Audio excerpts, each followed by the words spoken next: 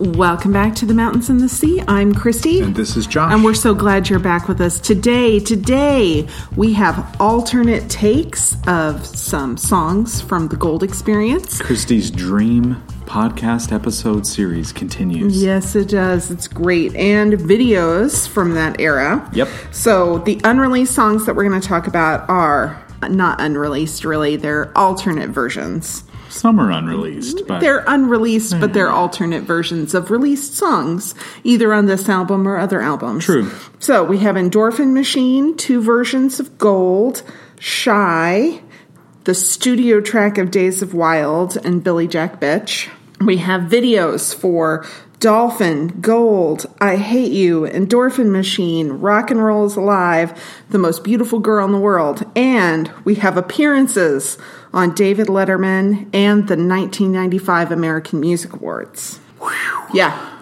What I couldn't find that I looked for but was unable to locate was that there were promotional videos for both Now and Shh, and I could not... Don't shush me. It's not my fault. Why couldn't you find these for me? I don't know. Well, I don't know where they are. And I've never seen them and didn't even know they existed. Yeah, well, according to Prince Vault, they exist. Okay. But they don't have any information about them. Yeah. So it's one of those, perhaps they exist somewhere in the ether.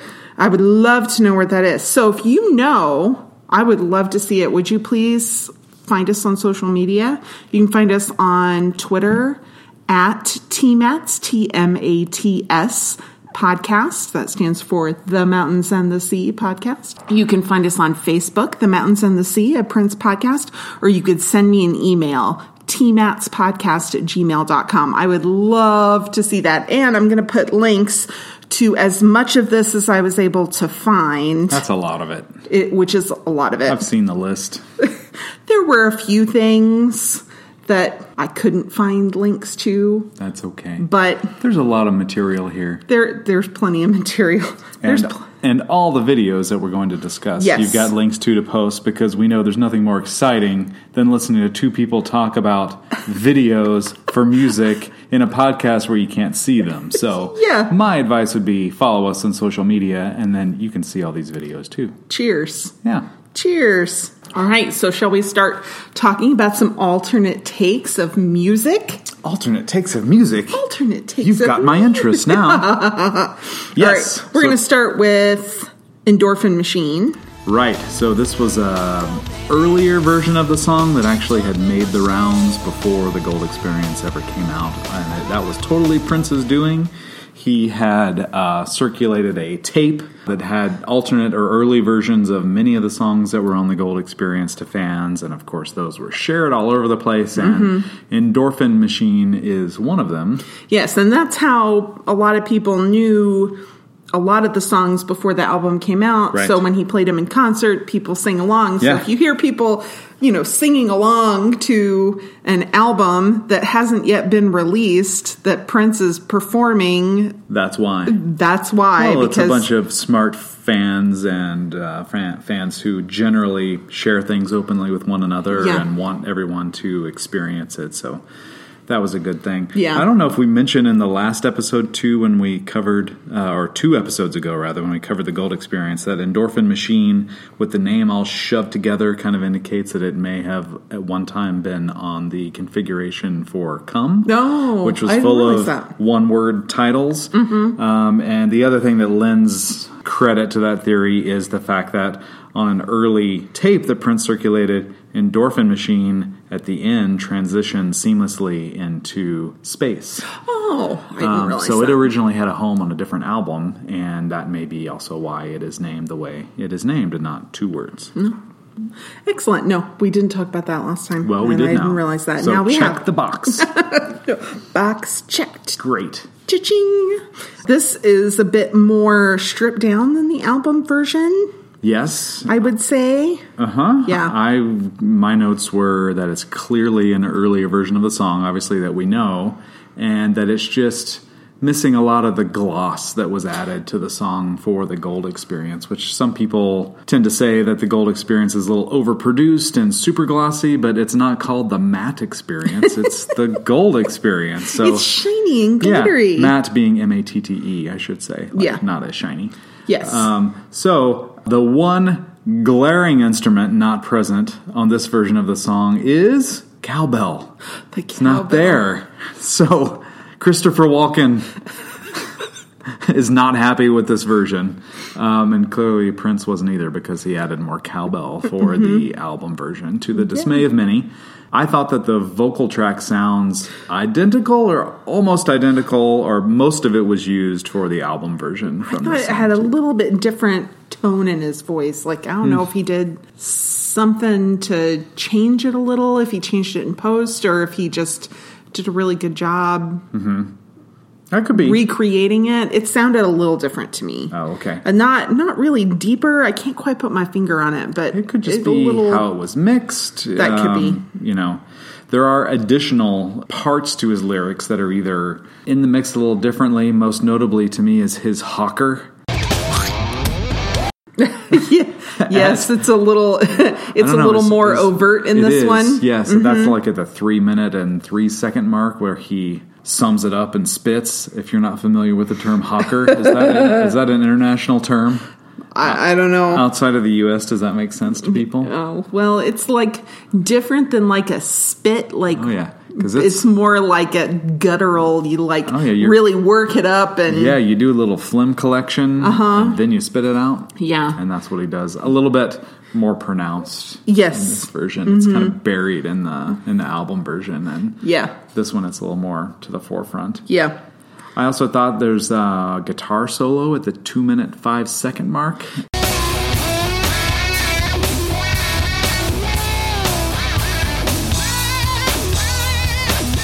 Yes. That is clearly different playing of the guitar solo, and it's a little meaner and more frantic in this version, which I thought was actually superior to the album version. Yes, I agree.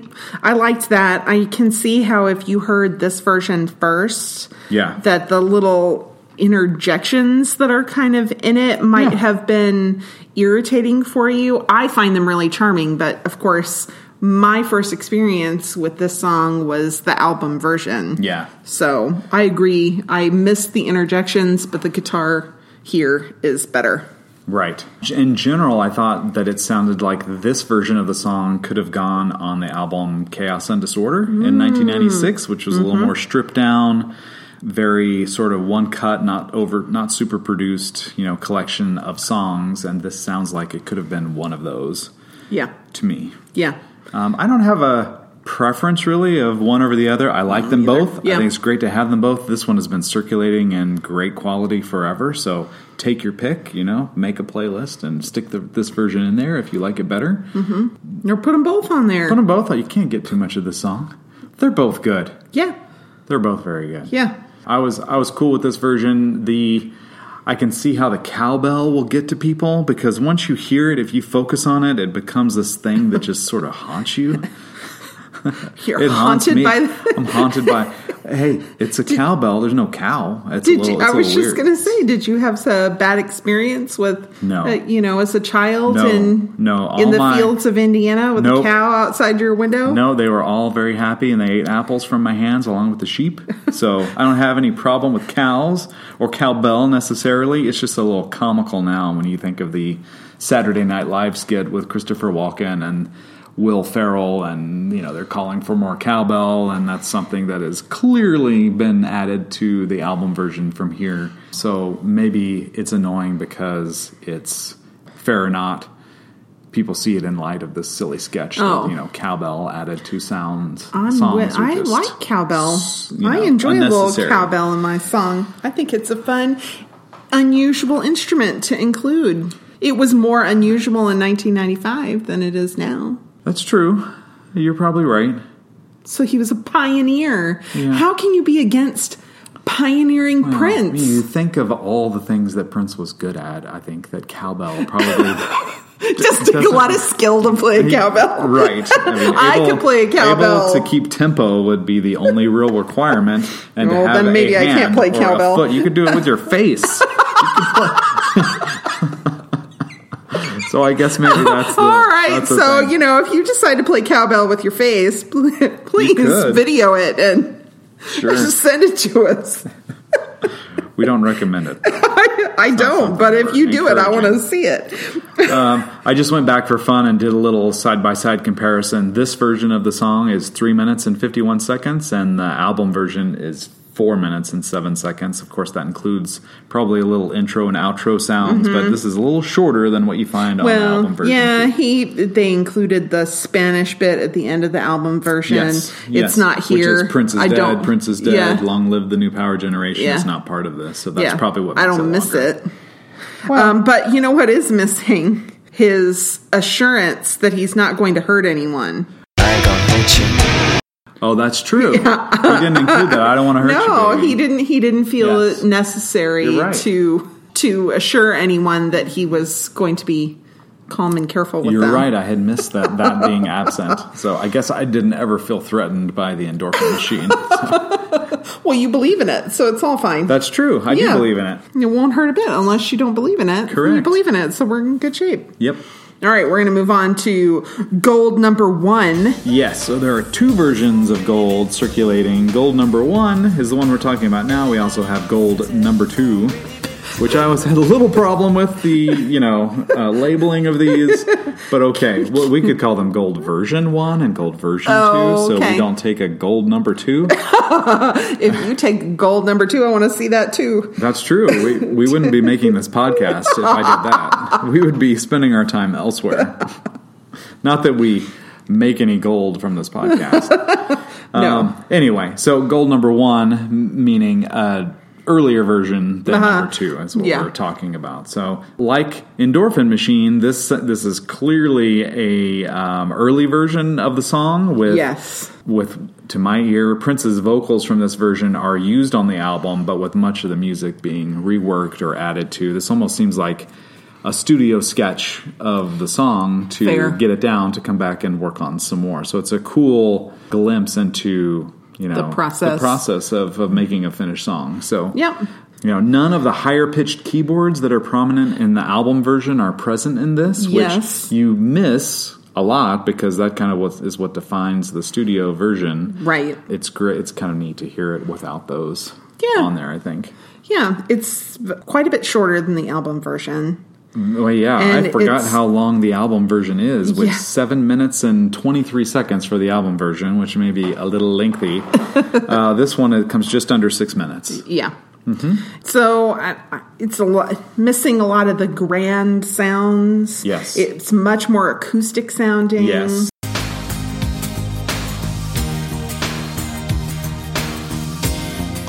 I had a note also that even the acoustic guitar itself sounds more prominent in the mix of the song. It's present in the album version, but it's more to the forefront, and this makes you right. Which, you like? I liked it. I'm kind of indifferent. Okay. I liked it. It was fine. I don't dislike the album version. I still don't think it should have been the single. But, I totally agree. But... yeah. Although, like I Hate You, I bet if we went back and listened to the radio edit of Gold, we may prefer it. Yeah, to the album version. So something that a might little... be something to revisit, something a little more condensed and edited, which I'm usually not a fan of, but for songs that...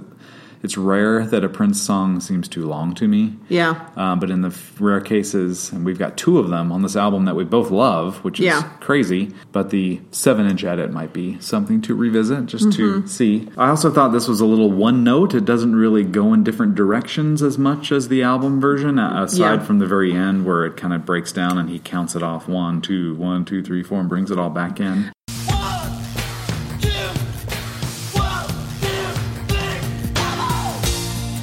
Oh, and I thought those sounded really, emotional sounding in this version of it. I really liked it. Yeah.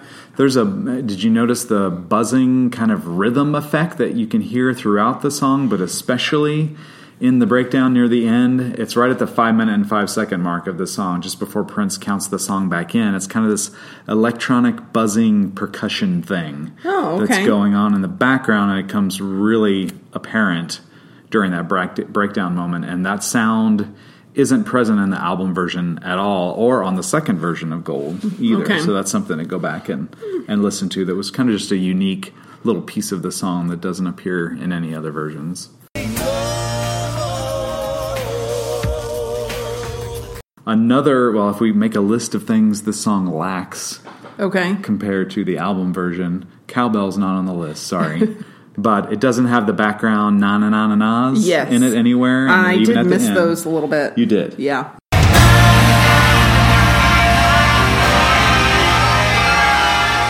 They're nice because it's this layering vocal effect that Prince was a master at, and they're not here in this song. And then in addition to Cowbell and na-na-nas, it also lacks the guitar solo after Prince counts the song back in at around the 5 minute and 25 second mark. And that kind of left an empty hole to me. Like, well, something should be happening here. He got all emotional and counts the song back in, and I'm waiting for this thing that and then it happen. kind of, well, and maybe he just wasn't quite there yet. Yeah, which is fine. And then lastly, the NPG operator isn't there from the album version telling us, what does she say? You are now an official member of the New Power Generation. Welcome to the dawn. We don't get that here. Yeah, that's okay. That's part of what makes the album version so clearly those enjoyable. were all added so that it ties everything together, and that makes sense. And the song fades out at the end instead of the album version's I don't like a fade, but again, it was an early version. He wasn't done. It wasn't done. Yeah. That's right. Probably did not mean for us to hear this or compare these things. I'm not saying one is better than the other because they're clearly different and in a different stage of the process. It's just we talk about these things because they're interesting. They are interesting. Well, and this is the exact kind of thing that Tom Moon said he'd like to see from the vault. Right. Is early versions and how much reworking he did and how to get to the finished product, which is typically so amazing. He had a lot of natural ability, but he also had this tremendous work ethic that he employed on all of this. And sometimes he reworked it too much. Right. But it was still, there's still something to be learned from that kind of dedication to your craft. Yeah, I think it's always surprising, too, to hear these early versions if you've not heard them, and it's startling to hear the difference. Like, oh, he didn't just record this once and kind of finish it and put it on an album. It was a process that no one ever saw. Right. And it's valuable, I think. All right, shall we talk about the second version of it? Yes. This one's a little bit longer than the album version. Right. Yeah. Primarily because of the ending of the song, where you do get the na-na-nas that go on a little short of eternity. Yeah. That's what I timed it, and that's where I landed. Just short of eternity. Okay, so, there's fair. the na-na-na-na-nas that kind of ended that actually I did time it. It's about 1 minute and 15 seconds of na-na-nas with the addition of Prince almost speaking the word gold. There's like a whole chant at the end. That goes on also darn near an eternity. Yes. Yeah.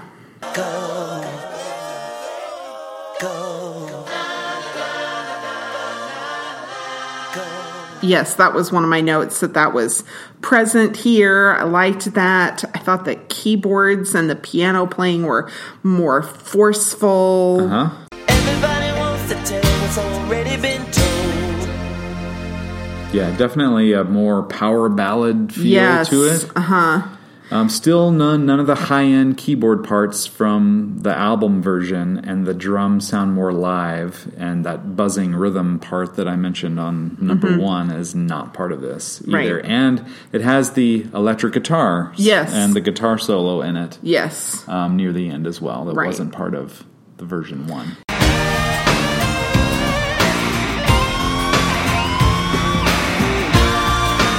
Yeah, and then we get some harmonizing that he does with himself that was missing from the first version. Yes. That's in this version and ended up in the final version on the album. If she led a good life, heaven takes us all. I just thought it was neat to see the progression. It almost felt to me like the first one was not quite enough. And some things in the second version were a little too much. Okay. And that he took the best of both of those and put them into the album version. You know, I agree. I think the album version is superior to these two build-ups, I guess, if you'll say.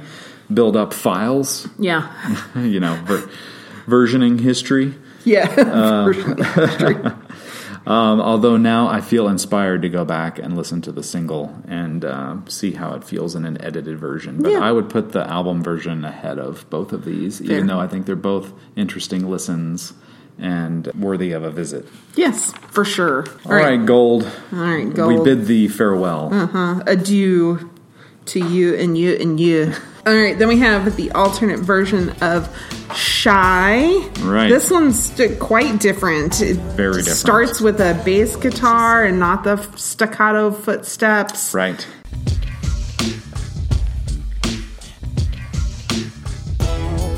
It's more rich musically, I think.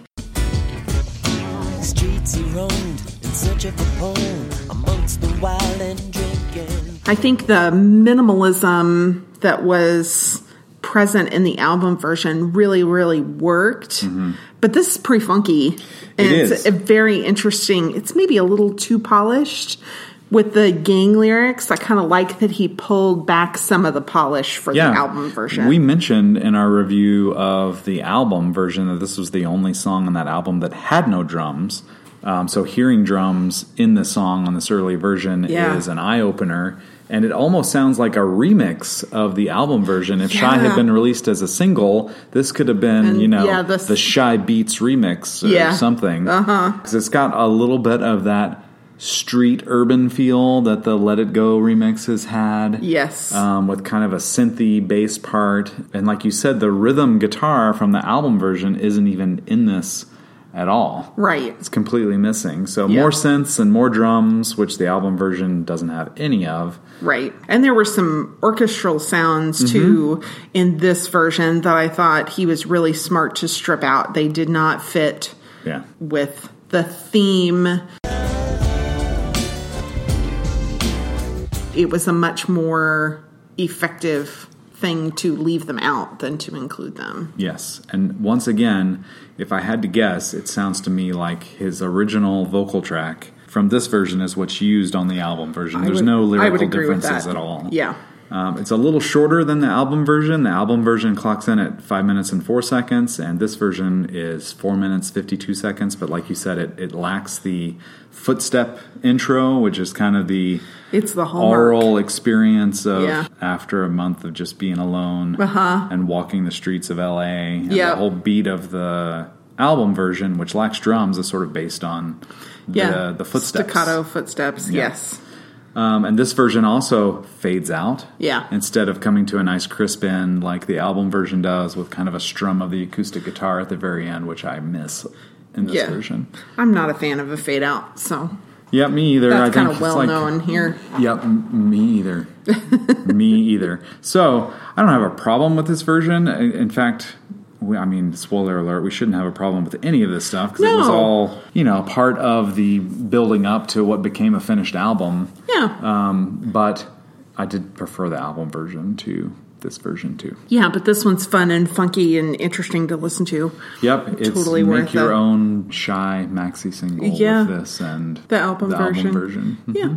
That's good. All right, then we have the extended studio version of Days of Wild. So this is a true unreleased studio track by Prince. It has made the rounds or has been released in live form, but Prince went on record as saying that he preferred the live version to the studio version and never released it for that reason. Yeah. So the live version that he released ended up on Crystal Ball. Well, it's been released multiple times. Oh, okay. Crystal Ball and then a single in 2002 with a different live version and edit of the live version. So he released it a number of times officially, but always in live form. Right. Mm-hmm. And then we talked about our review of the Time album, there was a live rehearsal medley that he released called Days of Wild and Loose. That mixed up Days of Wild and Wild of Loose. Wild and Loose together. Yeah. So this song had been circulating for years also. I found my first copy on a collection called Dreams. Okay. The studio version is 6 minutes and 7 seconds long. And I just have in all caps, how can you not love this song? In any form. You know, it's got this driving bass sound. It's got Prince sort of beatboxing. He kind of zzz over, you know, his own bass guitar. You've got a bass and lead guitar solos by Prince.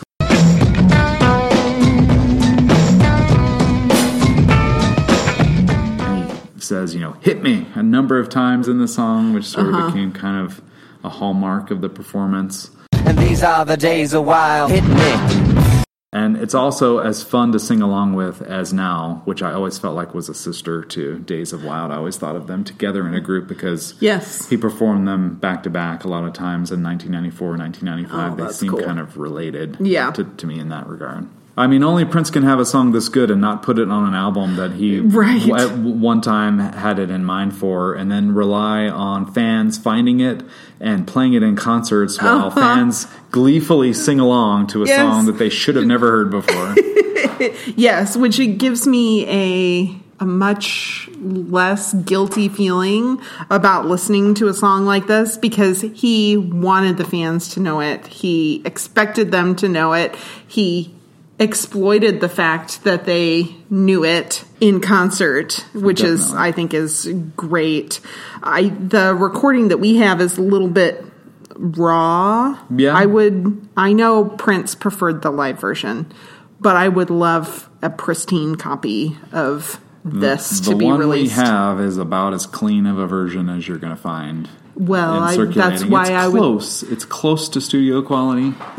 I think I would really like a really nice, perfect version from the estate. Nobody would argue with you on that, I think. He kind of sing through the song with a very dry effect on his... It's a very 90s rap style, or early 90s... or hip-hop. Yeah, I mean, it's like the early versions of... before it got so fast and almost unintelligible a lot of the time... Yeah, you know, this is what rap was like in the early 90s, and I love that. He did a great version of it, his own version. Is your blood type the type that flows, or is your blood type the type just stereo? Sadly, this is also the song that basically made Prince decide, if you listen to his side of the story, to dissolve this version of his band with Michael Bland and Sonny T and Tommy Barbarella, saying that once they recorded Days of Wild, there wasn't much left for them to do as a band. Oh. You know, that's how strongly he felt about the song. Yeah. Even though the studio version is primarily a Prince solo recording. Right. He credits it with being, well, now we've done this. What else is there for us to do? Well, we've achieved perfection. Yes. Now let's burn it all down. Burn it down. Yeah. His background. Who is he, Daenerys? Yes, this is the season 8, episode 5 of the NPG that got destroyed, to a lot of fans' dismay. His background vocals on this, were sampled throughout every live version of the song. It was always him singing background vocals on something that was triggered by Morris Hayes. Which I thought was pretty cool. He backs up his own vocals essentially on this song always. Well, speaking of samples, Hold On to Your Wigs. This is a sample from the unreleased song by 99, The Mood for Love. Right. Hold on to your wigs. The lead line. Hold on to your wigs. Is from the jazz standard Caravan, which was performed by Duke Ellington in 1936 and featured in the movie Whiplash.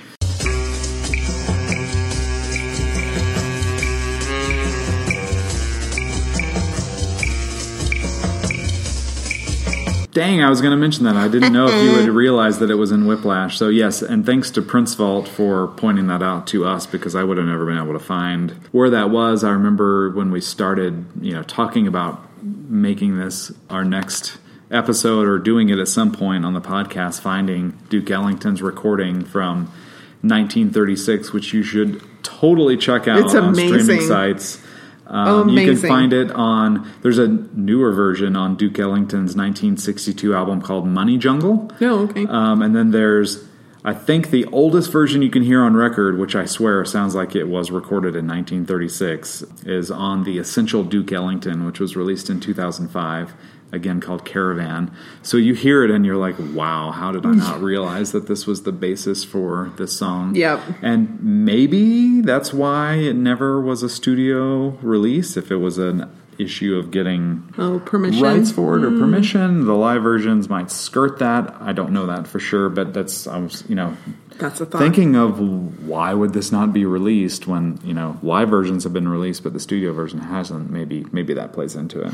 That could be. And I forgot that it was in Whiplash. I went back and listened to it again. And I thought the movie was awesome. I saw it twice, once with a group of people at my office, and then rented it to watch with you. And I know you weren't quite as wild about it. I didn't love it. I thought it was good. I could appreciate the production quality of it. Yeah. And Yep. it was a little intense, a little too Hell's Kitchen meets The orchestra. the orchestra for me. But Hell's you know, Orchestra. the end, he did say, "Oh, by the way, I play guitar Oh, by the way, I play guitar. and not bass guitar," which is how we're used to hearing it. Yes. Yeah. Yeah, that's how he played it live, by Yeah. saying, oh, by By the way, I oh, play bass guitar. as if we don't know this. Yeah, exactly. Yep. Newsflash, I play bass guitar as well as regular guitar. Yep. All right, then we're going to move on to Billy Jack Bitch. Yeah. This is the Dawn mix.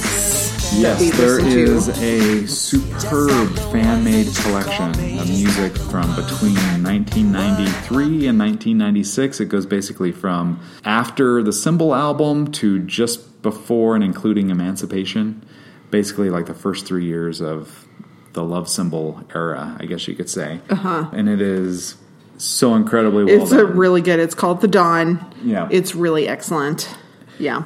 This is much longer than the album version, and there's not a lot of difference at the beginning. Uh-huh. But then the 5-minute mark or so, we end up with these really cool horns.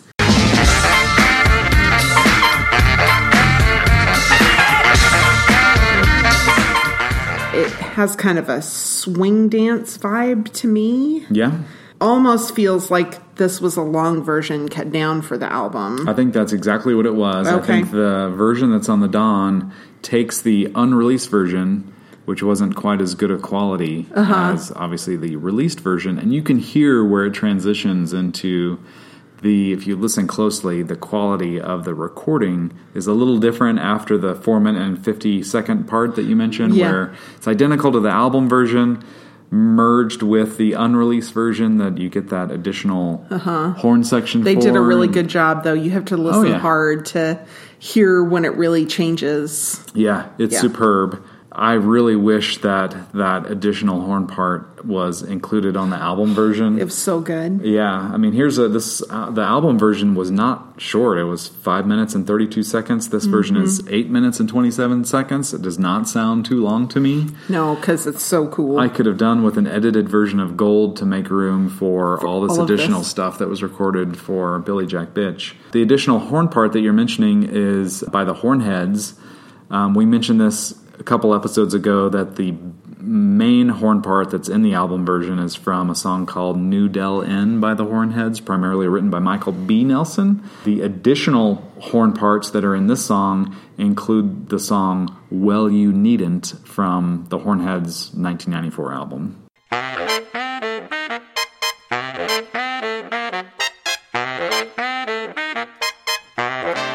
Which, unfortunately, is not on streaming services anywhere that I can find, but this is a great lesson in source material for this song. But we were able to find a copy on Amazon sold by Goodwill in Minnesota for like $4 shipped. yeah. So It's pretty awesome. there are cheap ways to get a hold of it. I know you'll include some samples here for sure.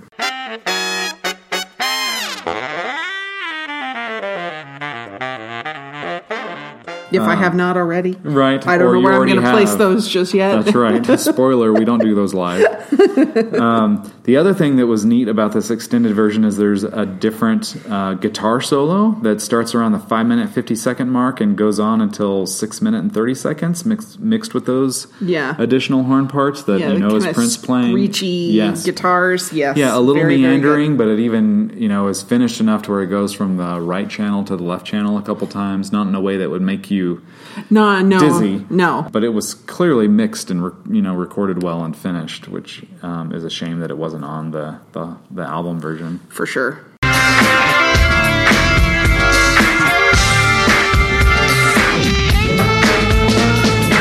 For sure. So then we get an operator. The operator makes an appearance She here. does, yeah. Please access another experience. I kind of had a thought about this as I was listening to it, that she's broken in this. And I'm wondering, was it all this negativity that broke her? That... Yeah, where she's asking, please access another experience over and over again. Yeah, and it makes me wonder if Prince realized that this was maybe not the best use of his talents, but he still did it. He still wanted, maybe this is a little bit of his humanity showing through, that he shouldn't have written this song. He shouldn't have stooped to Cheryl Johnson's level and called her names. She called him Cymbalina, and he didn't like that, which is fine. I can appreciate that. And it was particularly hard because she was also a black person, and I think he really wanted more support. And instead of taking the high road, he wrote this song and called her out and vented his frustration. And to me, the broken NPG operator is kind of like... calling him back to positivity? It's kind of like, hey, look what you've done. You've broken this. And maybe that's why Gold fixes her. Because Gold's a much more positive song about, embracing your own talents and not just following the shiny thing, not just following the big deal. Yeah, or letting his emotions control him. Like pull back, let's focus on the positive things here. That is interesting because the other part where she offers an alternative is during I Hate You. Would you like to access another experience? Yes. Would you like to change your entry? And then she's like, very well. Please enjoy your experience. Okay, that's fine. Go ahead and just... Yeah, or at least it's him recognizing that these are songs that are... the message isn't...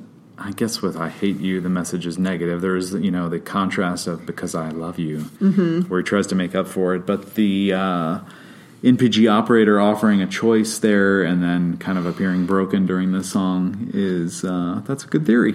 That's my theory, and that's, I think, why it gets fixed when Gold starts, because he's gone back to, okay, we're going to be positive, we're going to be supportive, we're not going to call each other names, we're not going to be angry with one another, we're going to let the past go and move on in a positive manner. So that's my theory, and I didn't really get that until I was listening to this longer version of it.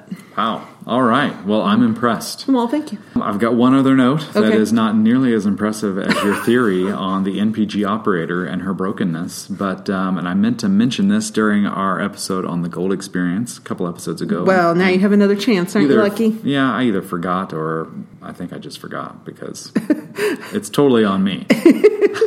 Clearly, this is my fault. Because I have no idea what you're going to say, it can't be my fault. That makes two of us. So there's a moan in Billy Jack Bitch that is used, or lifted from the song Get Off from Diamonds and Pearls. It's at the 2-minute, 35-second mark during the guitar solo that follows the line where he says, "What if I say you lie?" And he goes into a guitar solo and you can hear, in the background, and it's totally lifted from, if you listen to the album version of Get Off, 1 minute and 53 seconds into Get Off, you get that sound, or the moan, right after Prince says, "You plus me, what a ride." You can hear it in the background. So I was just thinking, you plus me, what a ride. That's cool. This song is like this crazy collage of horn parts that, were written by Michael B. Nelson and lifting parts of other songs. And we'll find in a later episode when we cover 1998 period that the basic parts of the song are reused in a song on Larry Graham's album that he did with Prince in 1998 also. So this song made the rounds. Yeah, for sure. Well, and I can see why, even if it's a negative song, he wanted to include it, because it's fun and funny and funky, and there's so much good stuff, even if it's not a positive song. Sure. All right, then we have videos. Videos and TV appearances. We're going to start with the Dolphin video. Right. It premiered, I believe, in the UK, September 30th, 1994. Okay. It was presumably filmed at Paisley Park, and it was later included in the Love for One Another television film. Yes. So this was a year before the album came out. Yes. That this video was almost released. Exactly. Yeah. Yeah. Oh. Yeah, which... No wonder he was done promoting it before it came out. This definitely pushed his level of attention to its limits. Between that song, and The Most Beautiful Girl in the World video, man, it was a long time before these songs appeared on an album. Yeah, it sure was. Wow, I would say, so it's a single shot, which is pretty cool. Prince is sitting on a bed or a chaise lounge, something long enough and low enough. Like he's sitting, and there are people playing instruments behind him. Mm-hmm. You can see him, and he has an opportunity to lay down at one point. And it's they start up real close on his face. You can see slave written on it very clearly. It's written backwards on his face, but pretty straightforward and not styled like it was in later versions. That evolved also. There's a spinning gold light that's on the gold cymbal guitar on the bottom part of the guitar, which is very, very cool. So the camera kind of backs out, and you get to see Michael Bland and Morris Hayes and Sonny T and Tommy Barbarella behind him playing instruments. Everyone's doing their thing. And then, during the part where Prince says, "If I'm underwater, will you find me?" he lays down on the bed. And we get kind of a close-up of him on the bed. And then when it backs out again and the song picks up, I had forgotten that many of the band members are closer to Prince on the same little bed or chaise lounge, and they're mock-playing their instruments on the cushions. So funny. Yeah. It's so funny. Here he is with his cymbal guitar. Everybody's been mock playing because that's what you do in a video, but he kind of really makes fun of videos themselves by... I totally agree. By bringing them in, and it's so funny and so endearing, and they look just as into it when they're pretend playing on this chaise lounge or bed or whatever it is next to him.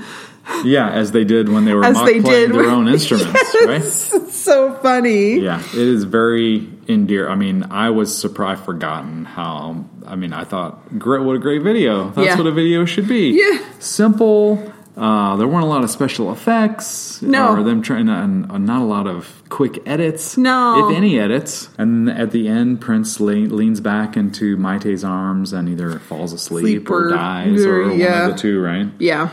But I thought this was, for this song, great video. You know what wasn't in this video, which made it great? An actual dolphin.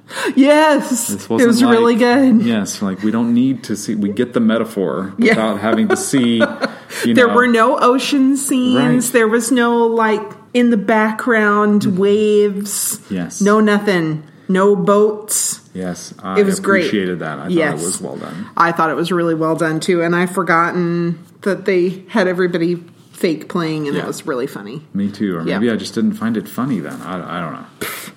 Well, I find it funny now. Me, too. It's totally worth a check out. Me, too. Then Prince performed on The Late Show with David Letterman. Same song, Dolphin. Yes. So there was an opening little skit where Prince was standing between Paul Schaefer and David Letterman, where Paul introduces David Letterman. What does he say? He's like the idiot formerly known as David Letterman or something like that.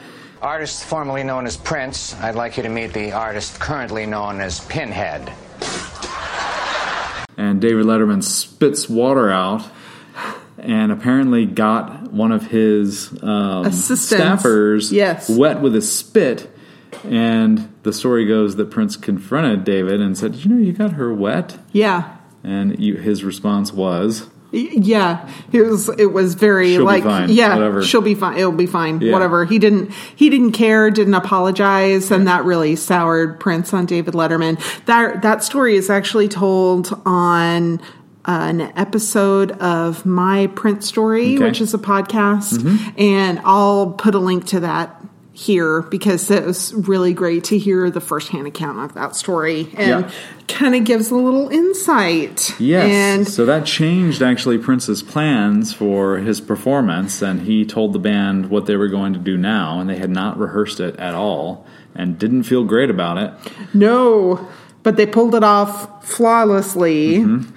So David Letterman talks about how there's a CD that'll never be released. Mm-hmm. This is from the upcoming CD that'll never be released. And it makes perfect sense that he's here promoting it tonight. And he holds up, this beautiful glittery gold version of the Gold Experience, which I'm jealous that he got to hold and touch. And Ladies and gentlemen, our next guest is one of music's most influential and talented performers.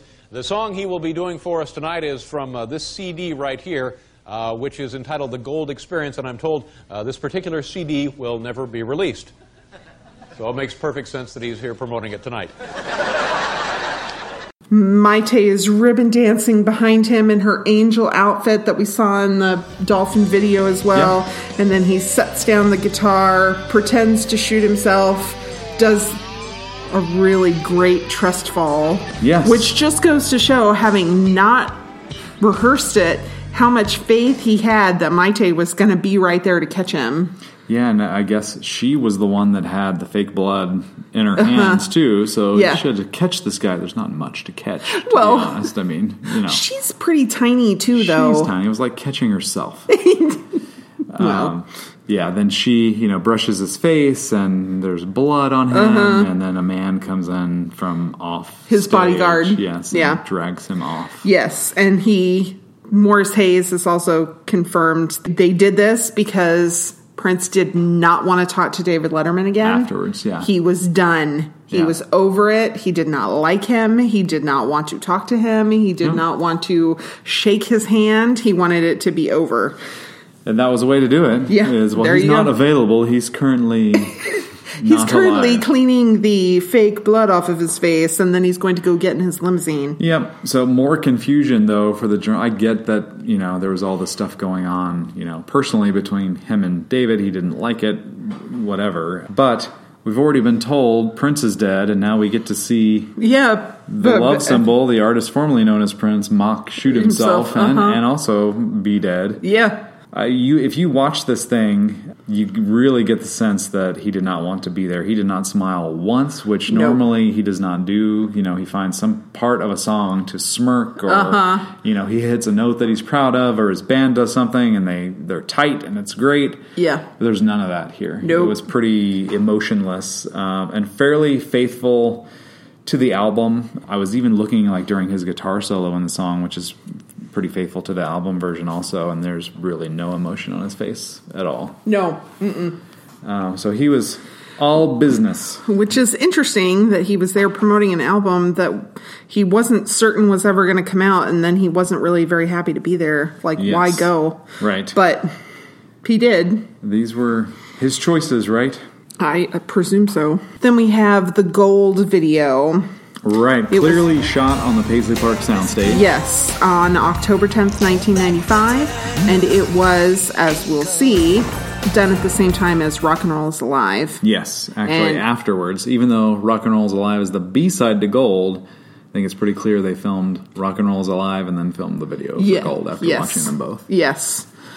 You noticed this, then I missed it, that Prince arrives on a conveyor belt that, goes to nowhere, essentially. Yeah. I'm like, is he on a conveyor belt? Josh is like, no, he walked out, right? And I'm like, I'm pretty sure he just glided out. Yeah, it was a Jamiroquai-esque kind of video, or kind of prop anyway. Yeah. So like his appearance on the David Letterman show, he has slave on his face. It's not written backwards, forwards, but it has like this dipping V, and it's a very stylized thing that kind of got developed during this time. But other than that, he's got hair full of glitter, a face full of glitter. So much glitter falling. Lots of glitter. Well, I think a lot of the glitter that was falling was an effect afterwards. Well, I think so too, but there were drums. Right. There was like glitter on the drums that Michael Bland Well, and there was playing. glitter on the people in the audience. There was glitter all over the stage. So some of it was an effect added in post.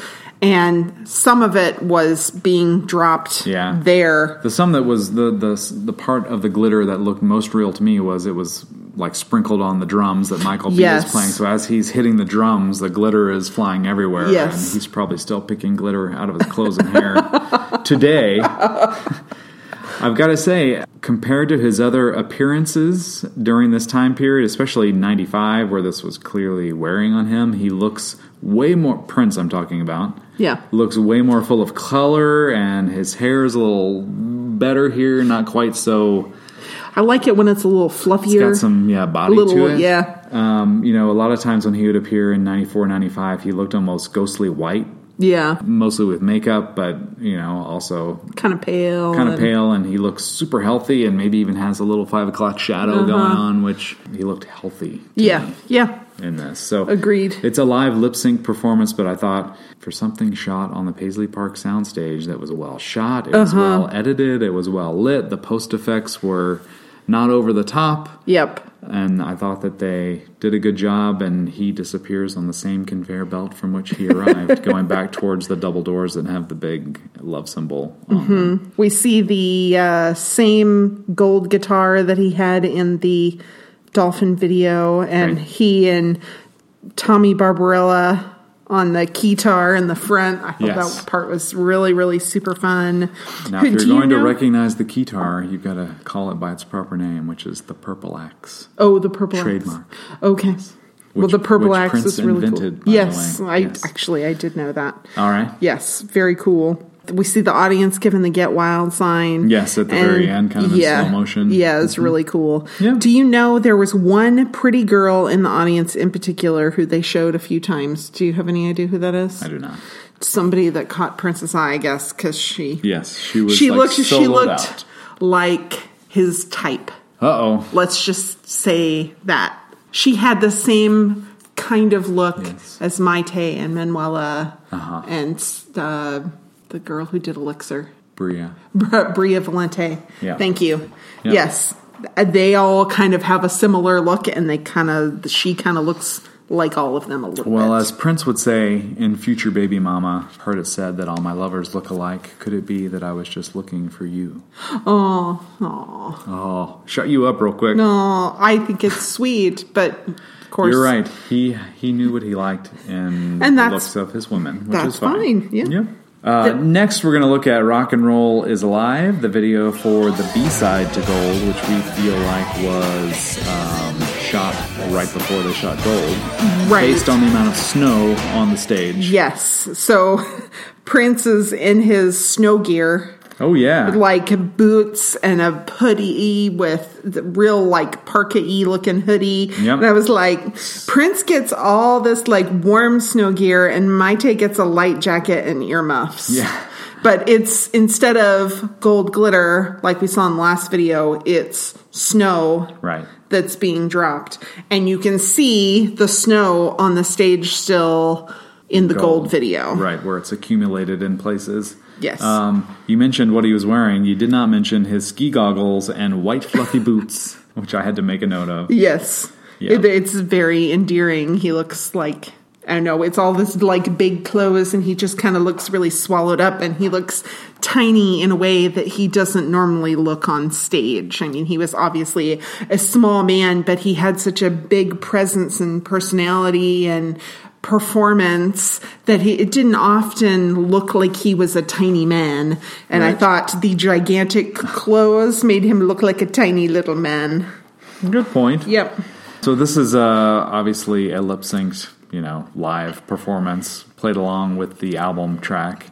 We get an appearance by Elvis, an Elvis impersonator, and the Yes. crowd's signing autographs during this, which, Prince mentioned there'll always be another king to die, but naked on the floor. And then we see poor Elvis in the bathroom. In the bathroom, butt naked on the floor with his butt blacked out. Yeah. So although, we make fun of some of the literal takes on lyrics that appear in videos later, like a girl with a raspberry beret, or perhaps an appearance of a dolphin in the video for Dolphin. Here that we've got a literal part of a video that relates to the lyrics, but it was kind of humorous. I thought this worked. So it's not always dumb. Yeah. Yeah, it's not always dumb. It can be funny. And this is kind of a more lighthearted song. Mm-hmm. He talks about even the president flies in. Yeah, and we have Bill and Hillary, people in masks. Right. And Bill has a saxophone around his neck. It was really... I thought that was kind of fun and humorous, too. Yeah, they didn't go out... It's funny, they found an Elvis impersonator, whereas with Bill and Hillary Clinton, they just put Halloween masks on people and let them do their thing. Yeah. It was fun. Yeah. It was a big party. It was a big party. And Tommy Barbarella body surfs the crowd. With Purple Axe keyboard. Yeah, super cool. Very, very cool. The only thing that was a little silly, I guess endearingly silly, is at the very end where we get this text overlay that says, "Ladies and gentlemen, Elvis has left the building." I thought it was funny. Like we're going to keep his carcass in the bathroom. We're just going to leave him there. Overall, though, I didn't have any, again, for a video from the mid-90s. It's a performance video, and really, let's performance video all day long. Yes, yeah. That's mostly what I like. Totally. So speaking of things that are maybe less performance-y videos, the I Hate You video, recorded October 22nd, 1995 at Paisley Park and the Galpin Boulevard home studio. Right. Prince is wearing the same top from the single art, which is this white shirt with the treble clef and bass clef symbols on them, but he's got screaming red pants on. Oh, I didn't like it? I didn't like the pants at all. I liked the shirt just fine, but I did not like the pants. All right. Well, you're like, that's not where I expected you to go with that. Yeah, of all the things that you would have an issue with, I thought pant color would be far down on the list. We know how we feel about this song. It was not our favorite song from this album, and also we felt not a great single choice, but it's intertwined. There's a lip sync part, kind of Prince dancing, and we've got intercut shots of Maite in a home somewhere looking out over the window, and then at dinner with someone. Yeah, she's in a cafe. A little cafe, and it all is fine with me until we enter the courtroom. So Michael Bland is the judge in a courtroom scene, and he's blindfolded. Okay, so I kind of liked that all of the supporting musicians, when they appear in the video, they're all blindfolded, which I kind of liked. This is Prince's thing. Yes, it is. They're there playing the music. They don't need to see what's going on. Yeah, or they're not part of the story either. They're they weren't contributors to, creating this true / overblown scenario. Yes. Yeah. And then we have the dumb courtroom stuff, and it's just as dumb in the video as I thought it was in the song. There is one point where Tommy Barbarella, who's blindfolded, I think he's in the jury box, which is only half full. There was not a full jury there. So he has his head in his hands, blindfolded, and he's shaking his head. And I'm thinking, man, that's how I feel too, Tommy. Except I'm watching this. You're not even looking at it with your blindfold. I feel the same way. Prince does his guitar solo standing on his desk in the courtroom. I thought the black cymbal guitar was really cool. It was cool. Prince is his own lawyer? That's always a mistake. You shouldn't ever represent yourself. He did that in real life, actually, a couple times, and did a pretty good job. We can get into that later.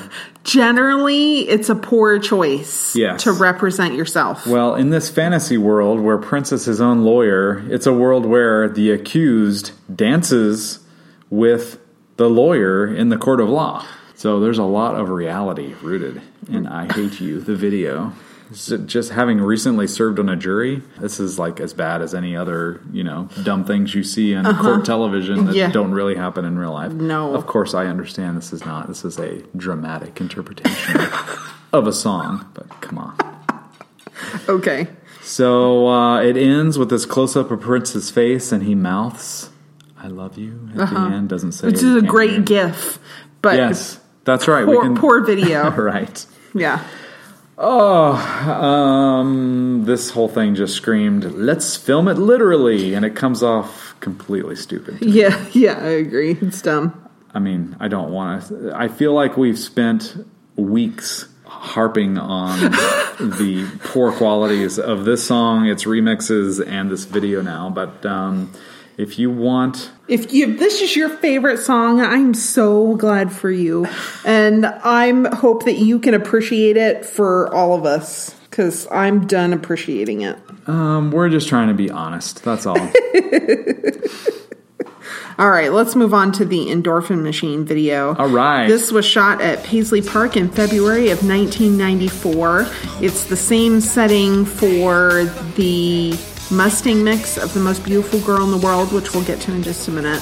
Right. Both videos were supposed to be played on Top of the Pops in the UK in lieu of live performances. Top of the Pops wanted Prince to come and perform. I guess it didn't work with his schedule, or he didn't want to make the overseas travel, or whatever. He said, "Can I make live-looking videos?" And they said yes. And to his credit, that it is seems to be a live recording, but with lip sync of the live recording. To me, yes, it's a lip sync of a live recording. That's different than the album version. That's different from the early versions that we'd heard. But it sounds like they recorded it live and then lip synced a video to it. Yeah, it's weird, but okay. I don't think it actually played on Top of the Pops, but it was included at the end of the interactive CD-ROM game. Yes, this was the reward for completing Prince's version of Myst, M-Y-S-T, on the interactive CD-ROM. You noticed that there was no slave written on his face during this performance video, which was interesting. And I always loved, you didn't like the red pants from I Hate You. This red suit with the Mad Hatter top hat and the red flower, I always thought was great. Yeah. I always thought that was super great. I don't know, maybe I just am not a huge fan of red and white together when it's big blocks like that. I don't know. This outfit was fine. It had the pink symbol on it. Yeah. It had a lot of stuff to like about it. Yeah. So lots and lots of foil, too. Okay, I thought it looked like space blankets. Okay. Like the brother in Better Call Saul. Yeah. Like the blanket that he puts on whenever he feels like he's been affected. Yes. Like it was those they put all over the walls. No, to protect them from the hysteria of, someone listening. Yeah, the aliens can't read their thoughts. I've always thought it looked like foil, and while we were revisiting this video, what struck me was this is what it's like inside of a baked potato. It's funky. It's funky inside a baked potato. Yep. Whew. I thought this was a cool little video. Yeah, I thought it was fine. TOTP. They've got Top of the Pops. The letters in the background, so it's very easily identified as something that was intended for Top of the Pops. Yeah. But as far as a lip sync of a live recording and no cowbell, I thought that it was fine. There was no cowbell. There was no cowbell. I would have liked the cowbell. I think that would have been fine.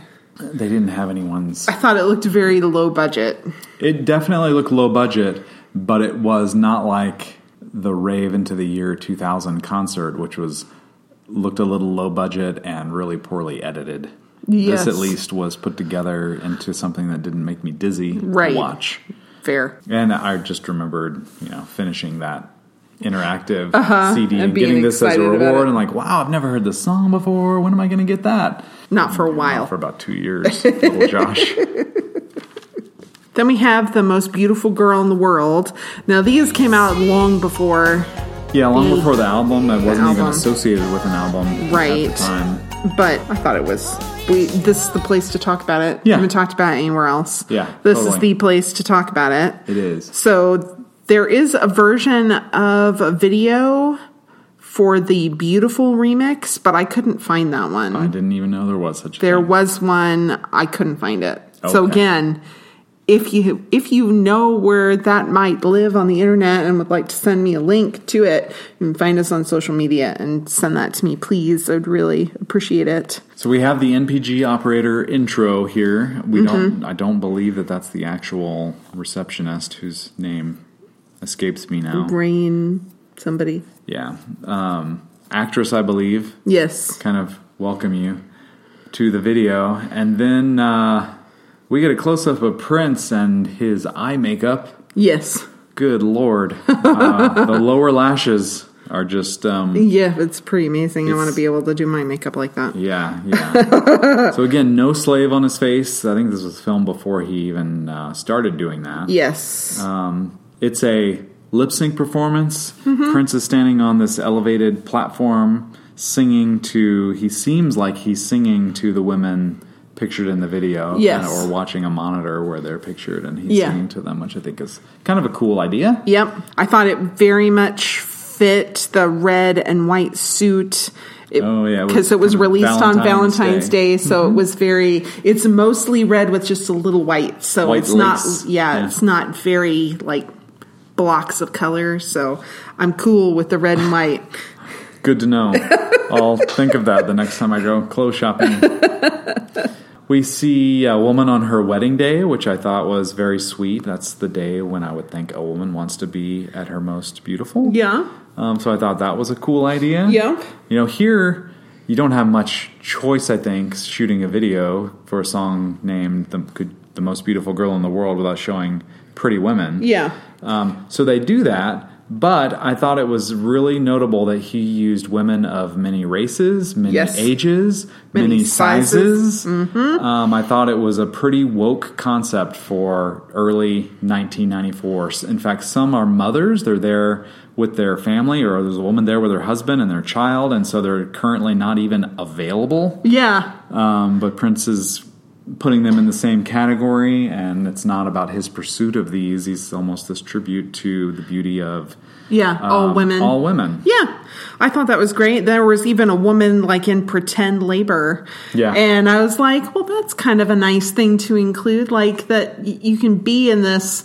It's not really a very pretty thing when you're having a baby. You don't typically look your best, but Right. you know, it's still a beautiful sort of experience, and you can be a beautiful person even when you're not looking your best. Right.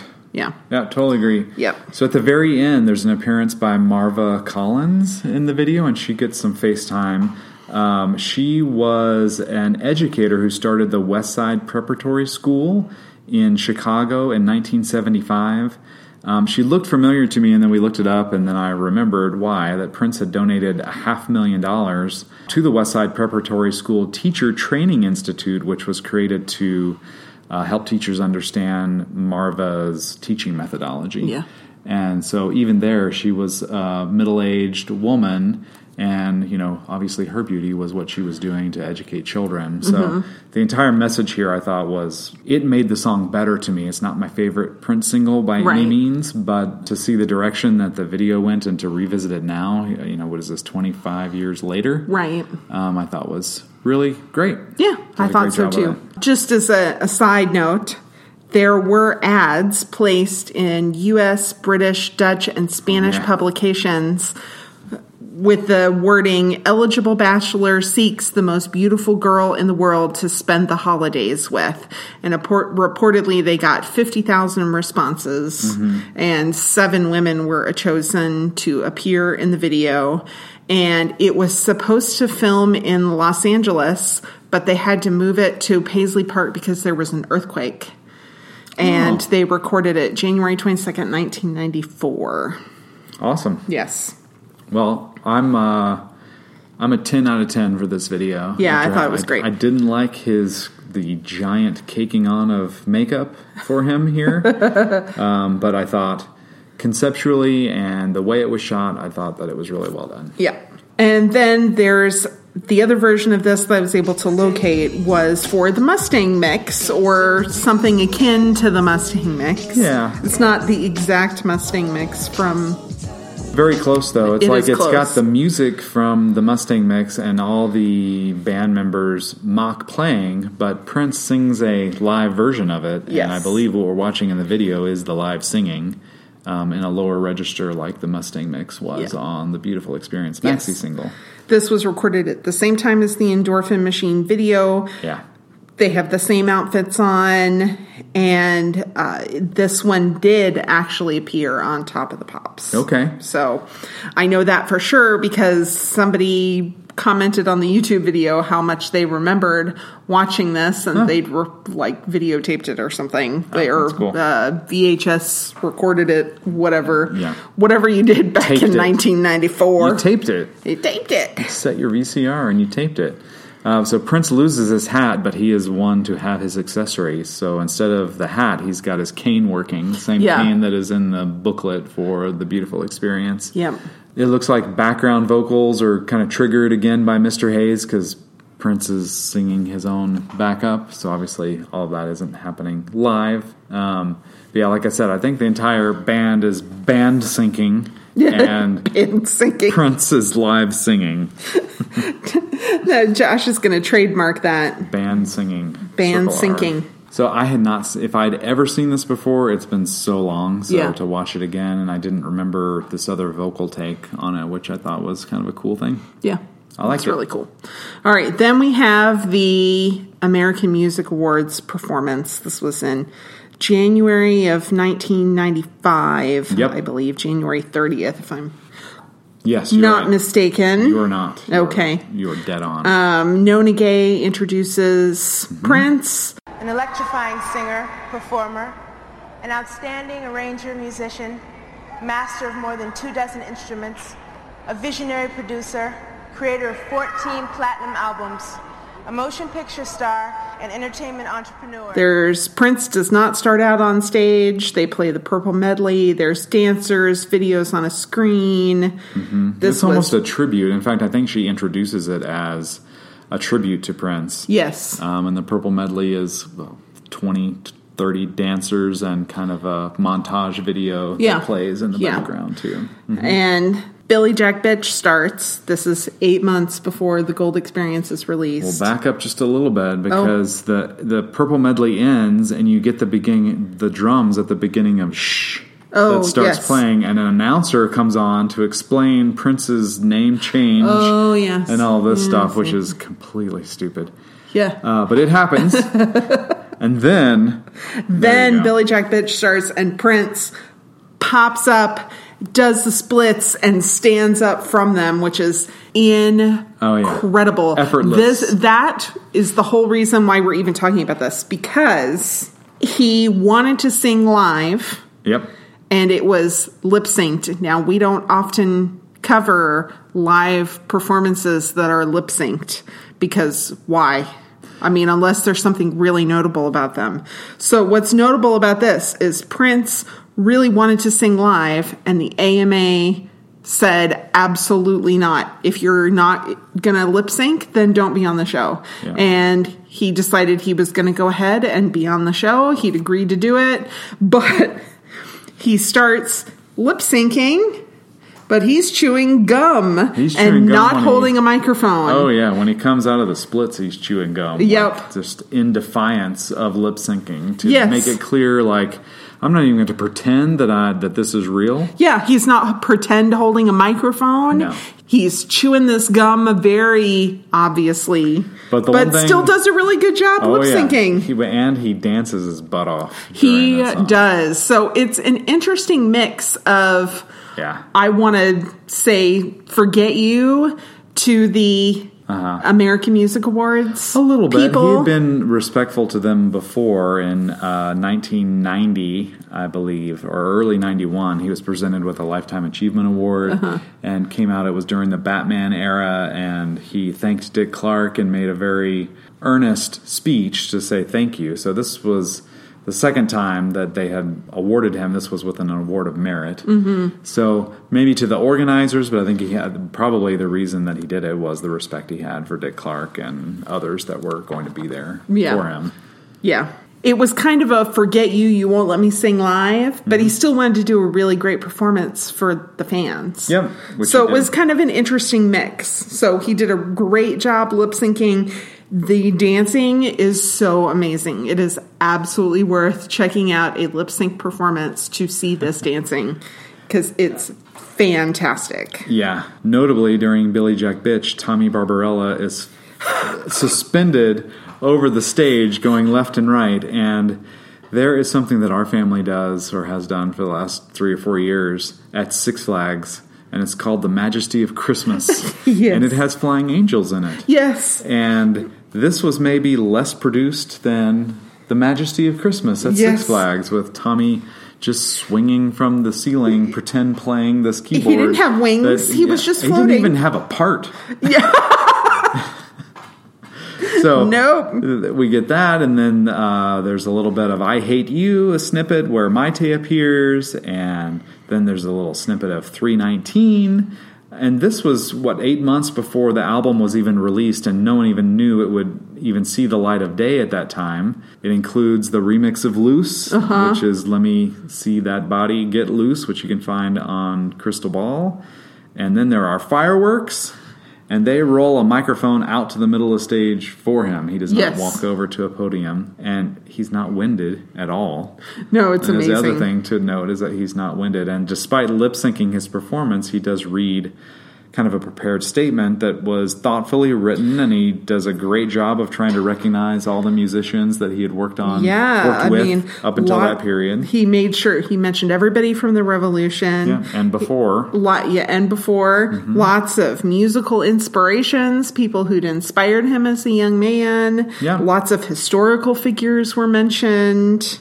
And the NPG. The NPG, and most importantly, Dick Clark. Again, I'd like to thank Dick Clark for allowing me to finally put Prince to bed. Yeah. Which is interesting again because he, behaved oddly with Dick Clark in 1980 on an appearance on American Bandstand, where he did not answer any questions at all he with did his any voices. Funny little four. Yes, he just answered with head nods and finger symbols, that kind of stuff. That was funny. Yep. And he ends it with peace and be wild, which I was like, that was good. Yep. That was his good thing. All right, now we've reached the point in our show where we make some selections. We choose a time capsule, something that exemplifies the time at which the music was recorded or released, or whatever it is we're talking about, music or videos in this case. Yes. Then we choose a sea, the thing that spoke to us the least, and then we choose a mountain, our favorite of the material that we've covered for that episode. Yeah, I always feel a little bad when we do these kind of side episodes because, when you do an album and you talk about an album, that all that material was meant to be listened to together. Yeah. And on these types of episodes, we kind of We're making curate some things that are, of that time period. It's like judging a mixtape. A mixtape and a mixed video, which even makes it more difficult. So, go ahead. All right. Yeah, my rules, so I go first.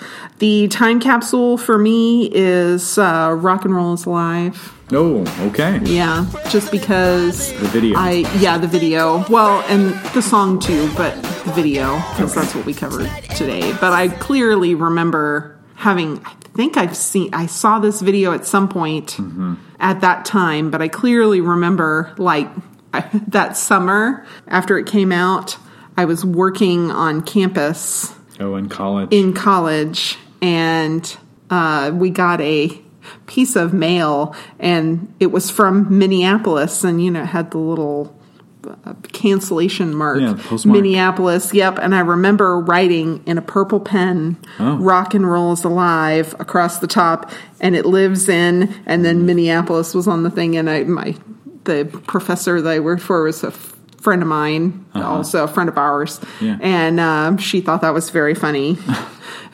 Well, no wonder it's your time capsule. So that's my time capsule. What's yours? I don't have any memories of writing on mail, but my time capsule is the AMA performance that we just talked about. Just talked about, because it was like this giant preview to, material that he had that was just sitting around.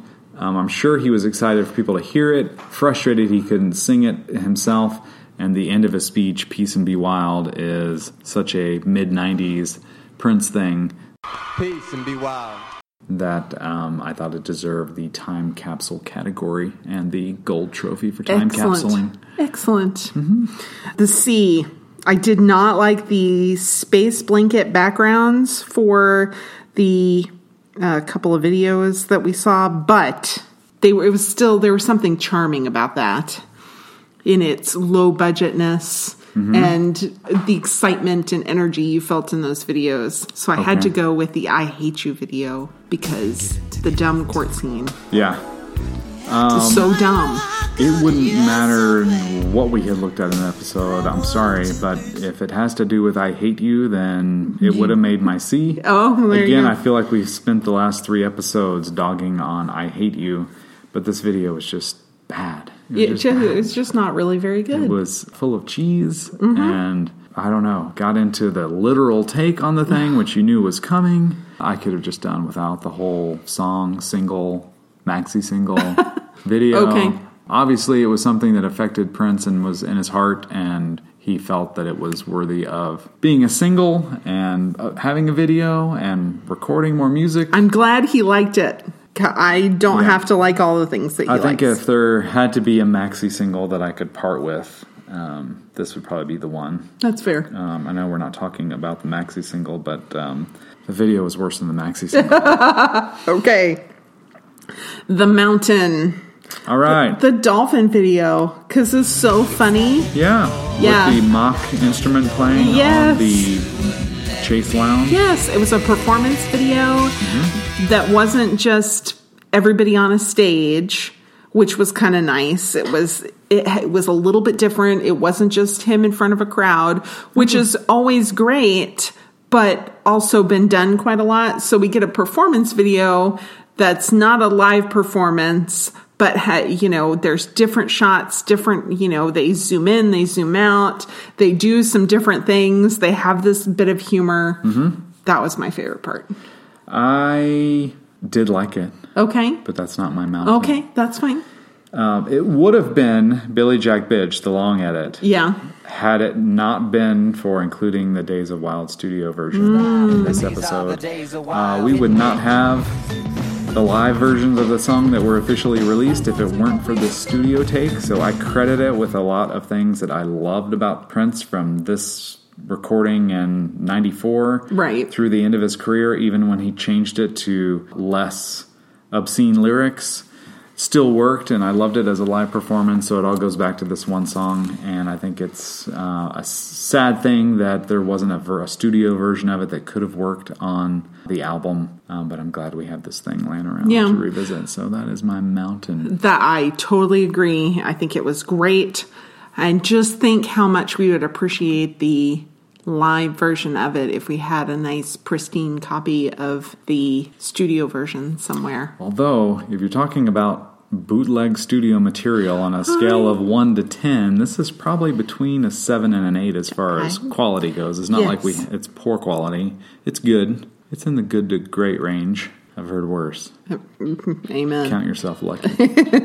All right, so that brings us to the end of our episode. We've made our selections. We have. Next time. The next time part is my job. So, the next time is, Prince was kind of busy during this period. It seems like he had kind of disappeared from, certainly from the charts, and people thought he was weird, and what the heck is going on? This is the decline of a great artist.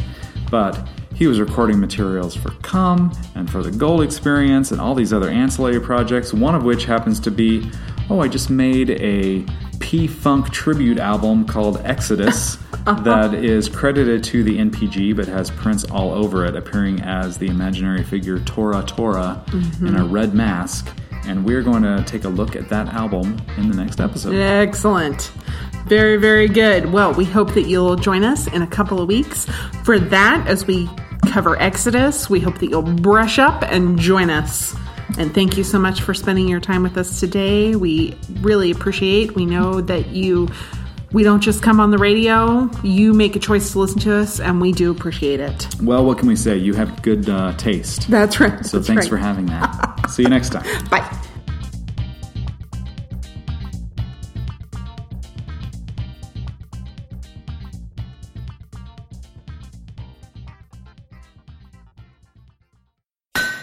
Forge Audio. Dream it. Build it. Share it.